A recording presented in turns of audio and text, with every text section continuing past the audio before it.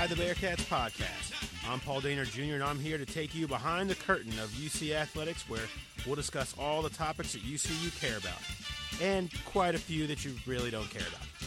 All right, let's go. 8 seconds to go. SK dribbles into the front court. Kilpatrick pulls up from three. His shot, good!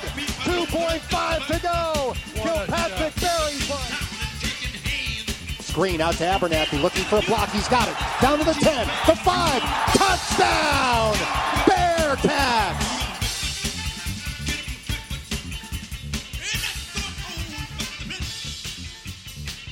All right, welcome to the latest edition of the Inside the Bearcats podcast. I, of course, am Paul Dehner Jr. here with you, and it's been a while. It's been a little bit since we've been able to catch up with the voice of the Bearcats and the Bengals, Dan Hoard, who I think I'm just going to want to put it out there right now. We have massively upgraded the situation from where we were last time. The technology aspect is just off the charts compared to the last experience when you were here. The question is, can I take credit? Because I verbally abused you the last time for how rinky-dink the setup was, and now you are big league. I am big league. I directly went into the fetal position after our last one because it was so painful, but it forced me to go and try and get big. We've got 2 mics. We've got mic flags. Yeah, a digital recorder. I mean, last time you had a big reel-to-reel. It looked like it was about 1950. A microphone that looked like Dick Clark was carrying it around on American Bandstand. And now this thing is high-tech. I'm impressed. It was only because I got passed over for the Bob Barker microphone with the small little guy on top. I wanted that one. I thought I could get more reach, but that was a little out of my price range. The Barker. The I Barker. like it. The Barker. The Barker. Is that a Barker? As a matter of fact, it is. But yeah, so it's good to have you back. It's been a little while. It was, the last time you were here, it was before, we were at that in early December, I believe, and we had all these ideas of where UC stood, and we didn't really know. These rankings had just come out, and we've learned quite a bit about this team since then. What over the last month, I guess, has stood out to you most about this UC basketball team and where they're at? Well, I think the biggest thing that stands out for me is that as much as you would like to force turnovers and play run-and-gun basketball, it's easier said than done, especially once you get into the Big East. Louisville is doing it fairly well, but really they're the only team that's able to do it, and that's because of the players that they have. It's not a matter of Cincinnati giving up on that strategy. It's just very difficult to force good teams to turn it over and get layups out of it. Having said all that, they're still doing quite well. But it's not exactly as we envisioned it. Yeah, no, you're right. I think the offensive game plan has definitely transformed, and you can see what it looks like when you try to push the pace when maybe it's not perfectly set up for you. Look at DePaul. They figure that's the way they're going to go try and win, and they do it by basically forcing perimeter pressure and letting teams just parade to the bucket almost because they want to try and get out in transition. You can try and play certain ways, but at a certain point you've got to be what you do best, and it's pretty obvious this team plays great defense. Yeah, and DePaul doesn't play any defense. None. If you break their initial full-court pressure, you can get a layup almost any time. That's not going to allow you to win big, and that's why they are 6-70 in their last 76 Big East regular season games. That's not good. No. 6-70. DePaul has really struggled in Big Indeed. East play. Is that? Let's just go ahead. That's a good version of the word struggle. Well, but the thing is, how does that happen? And now maybe you can just point to. I'm not here. I'm not talking about Oliver Purnell or anything like that. He's doing what he can. I tweeted this after the game. I said, how can you have it where after every single game they say, man, Cleveland Melvin was fantastic, but DePaul falls. You have players, but they just don't put any of it together the right way at all. Yeah, well, I do think that Oliver Purnell has said, all right, this is the style we're going to play. Hopefully this style will appeal to really good players. And then if and when I get really good players, this style will work. In the meantime, it doesn't work. That's the problem. Whereas other coaches say, all right, I do not have the players to win playing that style. I'm going to try to play a style that wins with the guys that I have. Maybe that will help me get better players, and then I will change my style, which is really what I think Mick Cronin did more or less. Absolutely. When he didn't have the creme de la creme in the Big East. He said, all right, we're going to play tough defense. We're going to make it hard to score in the half court. It might not be the prettiest basketball you've ever seen, but at least we will win. And once we win, we'll get players, we'll get fans back, and then we can play a more entertaining style. And I think that's exactly what he's done. Yeah, and I think what a good majority of coaches that have rebuilt programs have done. And looking at teams like DePaul, even USF, who's had moments, your St. John's, who's had their moments, all these teams that are still wallowing in the back half of what is, for the last year now, this Big East, and you wrote about this a little bit, just goes to show what Mick has done. And I feel like we belabor this point a bit, but look at all these teams that continue to lose, that were in bad straits and can't dig out. There are very few that do dig out. UC has dug out of it, and it's because of what you talked about, a strategy that worked because he had a coach that could really make it work. Yeah, no doubt about it. And Mick said from the very beginning, it's one thing to get from the bottom of the Big East to the middle of the pack. The hard part is to keep climbing toward the top fourth. That is what he's done, and that is really incredible because really nobody else has done that. Yeah, no, you're absolutely right, and it's pretty unprecedented. We'll see that top fourth coming up here in the next 2 days, which will be maybe the toughest 2 games in 3 days stretch you'll see in the Big East. I mean, when you play Marquette, who's undefeated in conference, and then have to go to the Carrier Dome a couple of days later for an afternoon Martin Luther King Day tilt, it's tough. Marquette, 7 o'clock Saturday night. 5 o'clock. 5 o'clock Saturday night, thank you. Limited tickets still available for those of you that want to try and go.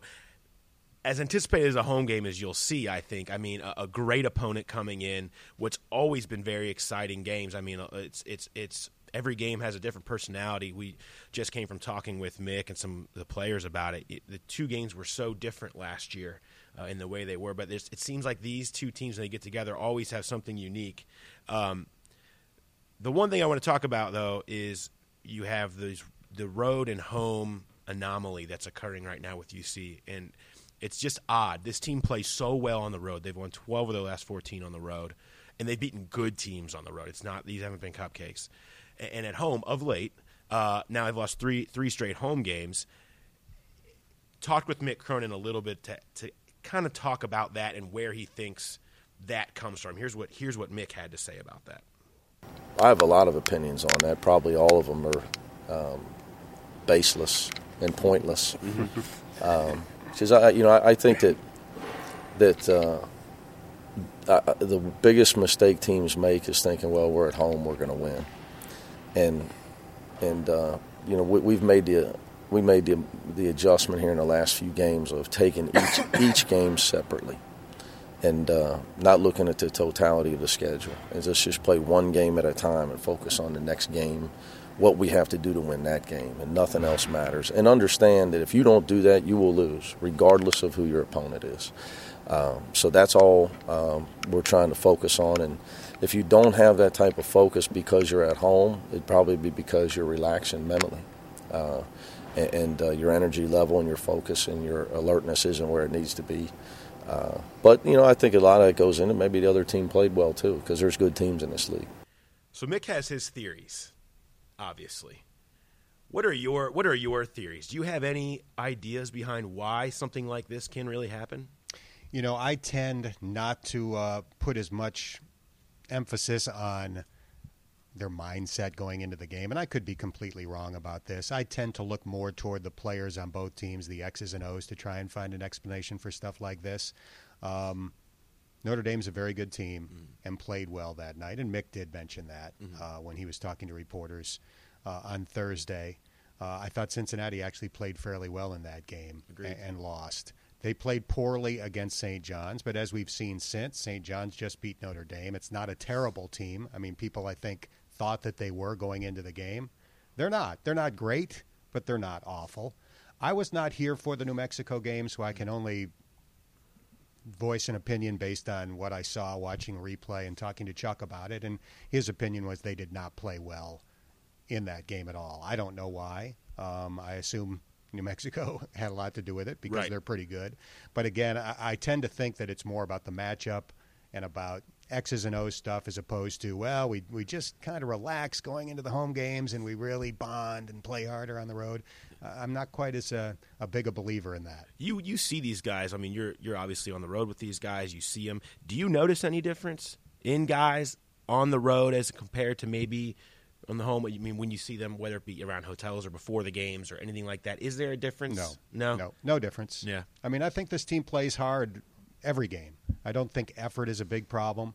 So, no, I don't really detect a big difference home or away in terms of their attitude, how they look, how they approach things, how they seem in the hours leading up to the game. I don't really see a difference. Yeah, I mean, it's a lot of times you can just say, well, it's maybe just a coincidence thing because this happens in basketball. Your streaks come in different places in different ways, and sometimes it's odd statistical things.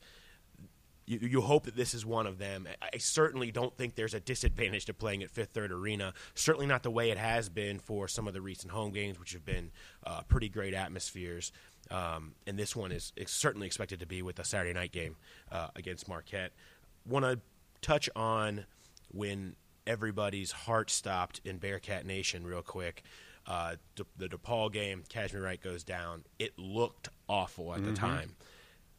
Where did your heart end up at that point? I think everybody's assuming the worst at that point. And I guess take me through sort of the emotions of trying to figure that out, of what's going on. And I know in my head it was, wow, where do you go from here? That's the one that you just can't even envision. Where do you go from here on this team? Honestly, that is the hardest thing that a broadcaster ever has to do, to describe a scene like that, knowing, okay, his relatives could be listening. They might not have a TV monitor for whatever reason. Your fan base, very emotionally invested in this guy, is listening. So you are trying to be as descriptive as you can possibly be without conveying your own potential heartbreak, because naturally I love the kid. Right. And my initial thought was, oh, boy, this is not good. So you're trying to be very descriptive, trying not to be overly emotional, and not jump to any conclusions. But it's very difficult. That is probably the toughest thing that any announcer has to do, try to describe a scene like that, where you're thinking in your own mind, this guy might be done. Right. And with Kashmir Wright, and he's been, I don't know, I have a weird connection with Kashmir. When I first came on this beat 3-4 years ago was when his first year where he started playing, and I was from Georgia, where he's from. I mean, I had been working down there and had followed him and knew a lot of his backstory, and he was sort of a guy that was great but under the radar, and really just associate with him. He's such a good kid, and the way he worked through everything, and he plays. I mean, he is Iron Man. This guy has been playing with knee problems for years. I mean, I remember Mick talking the story about before the UConn tournament game when they had to take him to a special place where the lights weren't on because he was having migraines and his knee problems, where he didn't practice for almost the entire time they were in the tournament, but he goes out there and plays and played hard and gave so much effort. This is a guy that he just plays through everything. The last thing you would ever want to see for all he's fought is when he's finally at this point of his senior year and playing the game of, as Mick called it, the game of his life. You see that happen, you just say, gosh, that would be so sad. In that respect, where I'm going with this is he is just invaluable to this team. And the way he's playing right now is the best he's ever played in his career here, in my opinion. That's saying something. He's had some great stretches. Yeah, I totally agree. He had 20 points and 7 assists with 15-12 to go when he left that game the other night.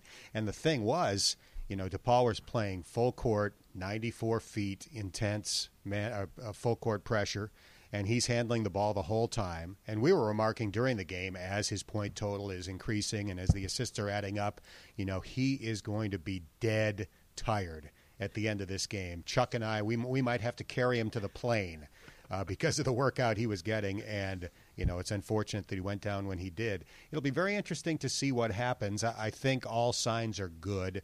As we traveled back to Cincinnati the night after the game, he had an ice pack on his knee, but was joking with his teammates, did not seem to be limping really badly. We were not at practice on Thursday, but we saw him begin to walk out toward the court, had something on his right knee, but didn't look especially limiting. And when he saw a bunch of reporters were still out there, he turned around and went back into the locker room. Smart man. Veteran leader. But I don't see a scenario where he's going to be out for an extended period of time. But if he had to miss a little bit of time, and again, I'm not suggesting that he will, but if he did, I wonder if they would bring Jeremiah Davis III back. All signs are that he's going to redshirt, but I think the hand injury that's kept him out has been getting better. I think he has been doing some stuff at practice, so I do think that there would be an opportunity to bring him back if needed, which is probably one of the reasons why you never come right out and say, well, he's redshirting. Yeah. You leave open the possibility in case you need him. Yeah, he's there. Jeremiah's an interesting story. He had a hand injury, which has, the diagnosis is really not 100% clear, but it is healing. I think he could be a guy that if you look at it, he really could help you, and I think a redshirt year could really help him. Sean Kilpatrick, should be back next year. The more you can get where they want JD to be a Sean Kilpatrick type. Now, no one can be what Sean Kilpatrick is, but a type that can play the two, that can just bury shots.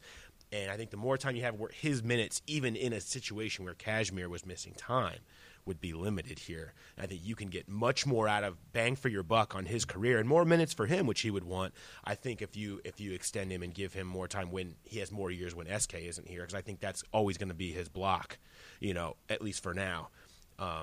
But interesting to see what they do. It would be an interesting decision, but I would like to see him redshirt. He's missed so much of the year, and he can bring you so much eventually. You keep working with him. Give him a year to get his practice in. Work with the team in practice, improve on the things that he needs to get better at. That's a whole nother decision that we can go somewhere else with. But end of the day, Kashmir Wright, day-to-day, John Rambo, as Mick Cronin calls him, day-to-day. He loves that quote. He does. We've heard that one before. You've probably heard. That's the end of Rambo 1, correct? The end of Rambo. I think it's the end of Rambo 1. Sadly, Dan, you are asking the worst person possible. I hate that I'm going to have to admit this on my own podcast. Not seen Rambo. None of them. You're not missing much, but I believe it's at the end of Rambo 1, because I wrote about this last year with Mick's love of using movie quotes to inspire his players, and this is a favorite of his, so I went back and found the clip on YouTube, but I think it's the end of Rambo 1. The guy, his military guy, assistant or whatever, says to him, John, what happens now, or what's going to happen from here? And Sly Stallone says, day by day, or something along those lines. So that's where the quote comes from. It's an excellent Sly Stallone impression. Thank you. Did my face look as operated on and as stretched and Botoxed as his does? I wish we could have video. You got low and you were really just demoralized and got into it. I mean, I appreciate that. Incidentally, have you ever seen Sly in the flesh? I have not. I'm sure it's not the prettiest sight. It's been a while since I've seen him in person, and that may have only been once, but I would say you would have about a 9-inch height advantage on him. Yeah, he is. I know he is short. Tiny. It's unbelievable the amount of Hollywood that are midgets. There's lots of I'm not going to drop that on him. Well, no. All right, short that are very, very short. He is a shorter gentleman. He is not a midget. I'll go ahead and I'm sorry. I apologize for calling him a midget. He is not a. He is a very short guy. There's a lot of Hollywood that's like that. Yes. When they a lot of tricks with the camera, shooting up with a lot of guys. Well, actually, no. See, that's the whole point. You do not have to have a trick with the camera if the actor is short, because then you can get the actor and actress in the frame without having to resort to some sort of Hollywood trick. So that's why your taller guy, your Vince Vaughn, for example, it's a little bit more difficult to shoot him with his female co-star because of his height. Excellent nugget. There you go. I always enjoyed seeing Tom Cruise with Nicole Kidman on the red carpet, just the ridiculous height advantage that Nicole held over him. There was no more awkward of a couple that I could ever remember seeing on the red carpet than those two. I don't even think you needed to add on the red carpet. Yeah, really anywhere. Pretty much Tom with any of his wives is the most awkward couple you've ever seen. Nicole in particular, we should probably just move. We should just move off of it. It is your podcast. We can do whatever we want to at this point, but I guess the people probably didn't call in for my thoughts on awkward Hollywood couples. Which, oh, by the way, I do want to make sure I bring this up. Forgot to mention at the start. You should feel very happy. Hold on a second. Did you just check off awkward Hollywood Yes, couples I on your checked list that of off. Yeah, topics? I have 10 things here, and I wrote off awkward Hollywood couples. I was hoping to get to that. No, I wanted to mention you should be pretty happy. This is going to be the first podcast that is officially on iTunes. Nice. We have moved up. We are now. You have no idea how hard this has been.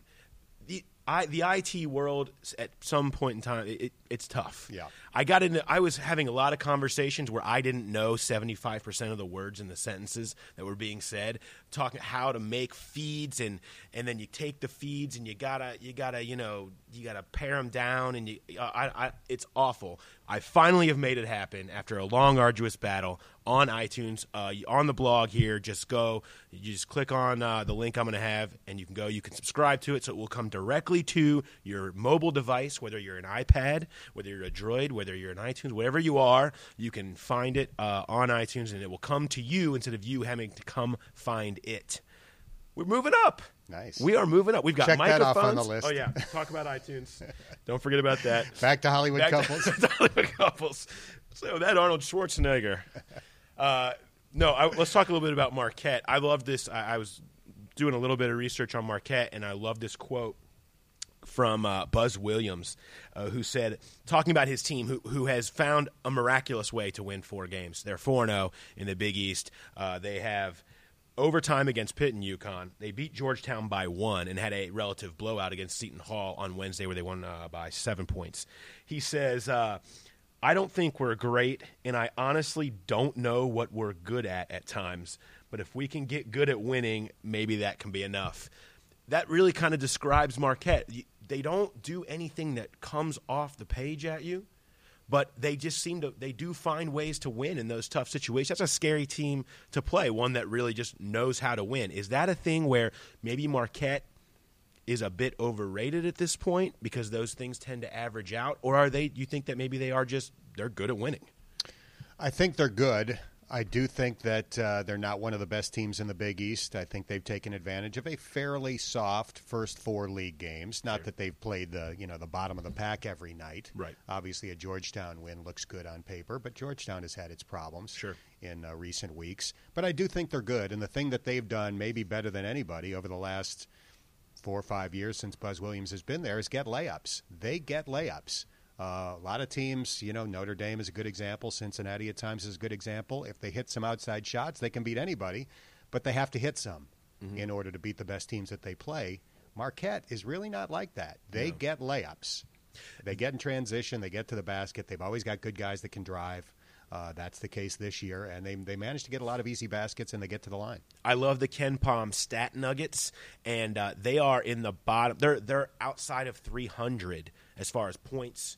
Percentage of points that come from the 3-point line. I mean, they just don't. That's usually the case. Yeah, that's not their deal. They don't. I mean, and that's a credit to Buzz Williams for finding ways to do it. If you can find ways just to get layups, it's not easy. So don't expect Marquette to come in here and have a 3-point barrage, and it's just going to be 3-pointers in the air. It's not really their style. But a big game, a big 2 games.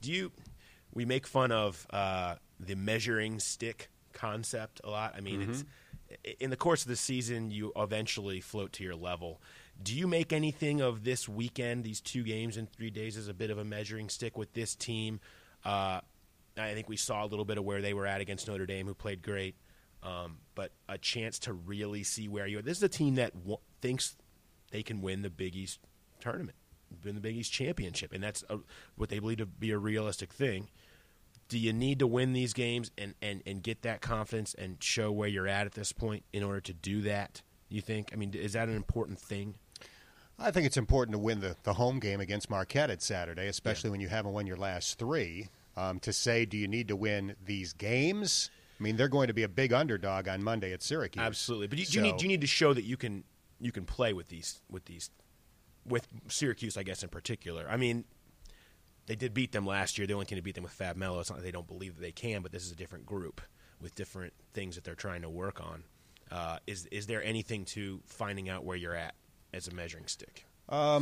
Yes and no. Yeah. I would say it would be very damaging to lose both. I think if you go 1-1, from a league perspective. That's probably what you're expected to do. And as for the showing against Syracuse, I mean, I suppose if you got destroyed, that would be pretty telling. If you won, that would be very telling. Right. But if you play a decent game and wind up losing at the Carrier Dome to a team that's going to be ranked in the top 6 or 7 in the country, probably, that's probably the expectation from most of the experts. And at the end of the day, if you win both and then you lose your next 2 games, absolutely, it means nothing.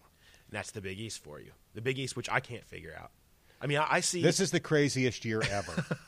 I mean, I sit here and I see results come in like St. John's beating Notre Dame, which take away Notre Dame, which played as good as I've seen a team play in Fifth Third Arena when they played here. I mean, they were remarkable. Their ball movement, the way they played, they were so precise. I mean, it was fun to watch, to be honest. And then to see them just lose their next 2, and now Jack Cooley is suddenly the problem. I mean, somebody figure that out for me. And across the rest of the league, everybody's up and down. You don't really know what you're going to get. It's as wide open as you can see at any point I can remember. Yeah, I mean, maybe after Louisville and Syracuse. I mean, right now those 2 seem to be the creme de la creme. We'll see on Saturday when they face each other in Louisville. Yeah. But after that, I can't project any of the results. I mean, I try to, and I'm wrong on at least a game every night. So aside from those 2, it's been nuts. I guess this is a loaded question, but I mean, where does UC fall in that? I guess when you talk about it, it is so wide open. They're just kind of in the mix at this point, and you hope that they can put it together to rise up. I feel like they're right there. They're on. Not that they're at Syracuse and Louisville. We'll find out, but I think they're in the upper half of that, certainly. I think better than that. Yeah. Yeah. I mean, I don't think they're as good as Syracuse or Louisville. I hope to be wrong about that. But I think they could be the next best team. We'll see over the course of the next 15 games, but I haven't given up the notion that they could be 3rd or 4th when the whole thing shakes out. I think that's still very realistic. Yeah. I want to mention Jermaine Sanders real quick, who's played a lot more minutes. I know you talked to him today. Have you been impressed by his development? I feel like he's really come along here in the last month. He's given a lot of key minutes. He's hit a lot of big shots and started to become that guy. He has his moments like all these young guys do, but he seems to be really starting to find something. He's a very good shooter who's always been reluctant to shoot for whatever reason. I think it's not uncommon for guys that come to the collegiate level where people are so much more athletic and everybody's good. And suddenly they're like, well, should I be taking shots against this competition level? But he started to. His teammates encourage him to. And he's a very good shooter. I think he's also a very good passer for his height, probably one of the better passers on the team. He's not a great athlete, but he's getting better. The work he's done with Mike Rayfeld has really helped him. I think he feels much more confident in his quickness and in his jumping ability. So, I don't expect him to ever be first team all Big East or anything like that, but I think he is developing into a very good complementary piece. Yeah, and that's a lot of what Mick has talked about this year was the need for those complementary pieces to really step up. That was one of the biggest questions, whether it be a backup point guard, whether it be at guys that can come in and really give Parker and Kilpatrick a rest. Guys like that are really invaluable, and he has proven to be maybe the most reliable of those types of all those younger guys. Your Gelon, your Shaq Thomas. He really has, which I can't say you would have been able to think would have been the case during the end of the regular season last year. And I don't think it's a great passing team in general. I don't think the guards are great passers. They're willing passers. I don't think they're terrible passers, but I don't think you have like a Notre Dame type situation where everybody that handles the ball a lot is great at that aspect of the game. But the trade-off is I think 2 of your bigger guys, Rubles and Sanders, are really good passers. So that helps make up for the fact that maybe your guards are not great for the most part in that category. Yeah, when this offense has really been at its best, Titus Rubles has been creating and dishing. I think he's been one of those X factors. Whenever he can do that and drive under control, which for the poor souls that listen to this podcast religiously, you know that I repeat that over and over again, but it really is a difference maker. When he drives, is under control, and takes his time in there and doesn't rush or force things or just run into a charge, he changes the look of this entire offense. I think he's the best passer on the team. Yeah. Cash included. I think Titus sees guys, sees things developing, maybe better than anybody on the team. So when you have a guy at his height with that skill, it's a huge difference maker. Absolutely. Well, I've got one more, I guess, Katy Perry and Russell Brand. What went wrong there? I'm going to uncross it. She came to her senses. She came to her senses. What happened there in the first place is probably more right. Has anybody with less talent ever made it big? What did him? he do? What did he do to get there? I mean, I guess he must have. I assumed that there was some huge thing that happened in England that just made him catch fire. And we, being Americans that love to copy whatever is going on over there, we must have just said, well, we got to like this guy. He's hosted major events in this country. Poorly, Yeah. absolutely. I mean, he did an Arthur remake, for God's sakes. Thankfully, neither of us saw it, I hope. no. Because I didn't. Absolutely not. If I would have to come out of this podcast and said that I didn't see Rambo, but I did see the Arthur remake, I would never have another list. No one would ever subscribe to this podcast. That would be a huge credibility killer. Absolutely. iTunes would cancel you. iTunes would cancel. We can't have that on our service. No, we are a reputable organization. Dan, I want to thank you for taking the time out of your day to join us. I know you've got the home game and then your big triumphant return to Syracuse. The ticker tape parade, I assume, is set for early in the afternoon. I assume that's the case. That's always the case whenever I go back. I'm a little bit bummed because this will be the last time for the foreseeable future that I will be going back there. Hopefully, the band gets back together in the ACC in another year or two. Yes. But in the meantime, this is the last scheduled return, so I will cherish my time back in the Cuse. Cherish your time. Do you have a restaurant stop already planned out? As a matter of fact, yes. Yes. The Dinosaur Barbecue is Right. the place that you go when you're in Syracuse, and I didn't realize it, but the entire team will be doing a team outing there on Sunday night. So wow. Looking forward to that. So you will be there with him, of course. Will you be giving menu tips to everybody on You know what? It'll be a private room, banquet-style kind of thing, so they'll have ribs, chicken, stuff like that. So we will not be ordering off the menu, but at that place you don't have to. At what point will the stories of your glory days at Syracuse come out? Is that post-meal? You know what? Those stories never really stop. Yeah. I annoy those guys with that type of talk whenever possible. So we don't even have to need to be there for me to launch into that material. I'm sure your college life is very similar to what their college life is like these days. I'm sure it's just all the same wavelength. If any of those guys were in the basketball pep band as freshmen, as I was, then yes, we'd have a lot. You were in the pep band. I was. Wow. One solid year in the Sour Citrus Society, which is the name of the Syracuse basketball pep band. So what did you play? Alto sax. Alto sax. Could you break out the sax? I could. You could? I could. In fact, after the passing of Clarence Clemens, if the boss needs a new sax man, I think they've been using his nephew. I'm sure you're his first call. Yeah, if they need a guy, I'm good to go. We're putting that out there, and I might request the next time we have you on, bring the sax.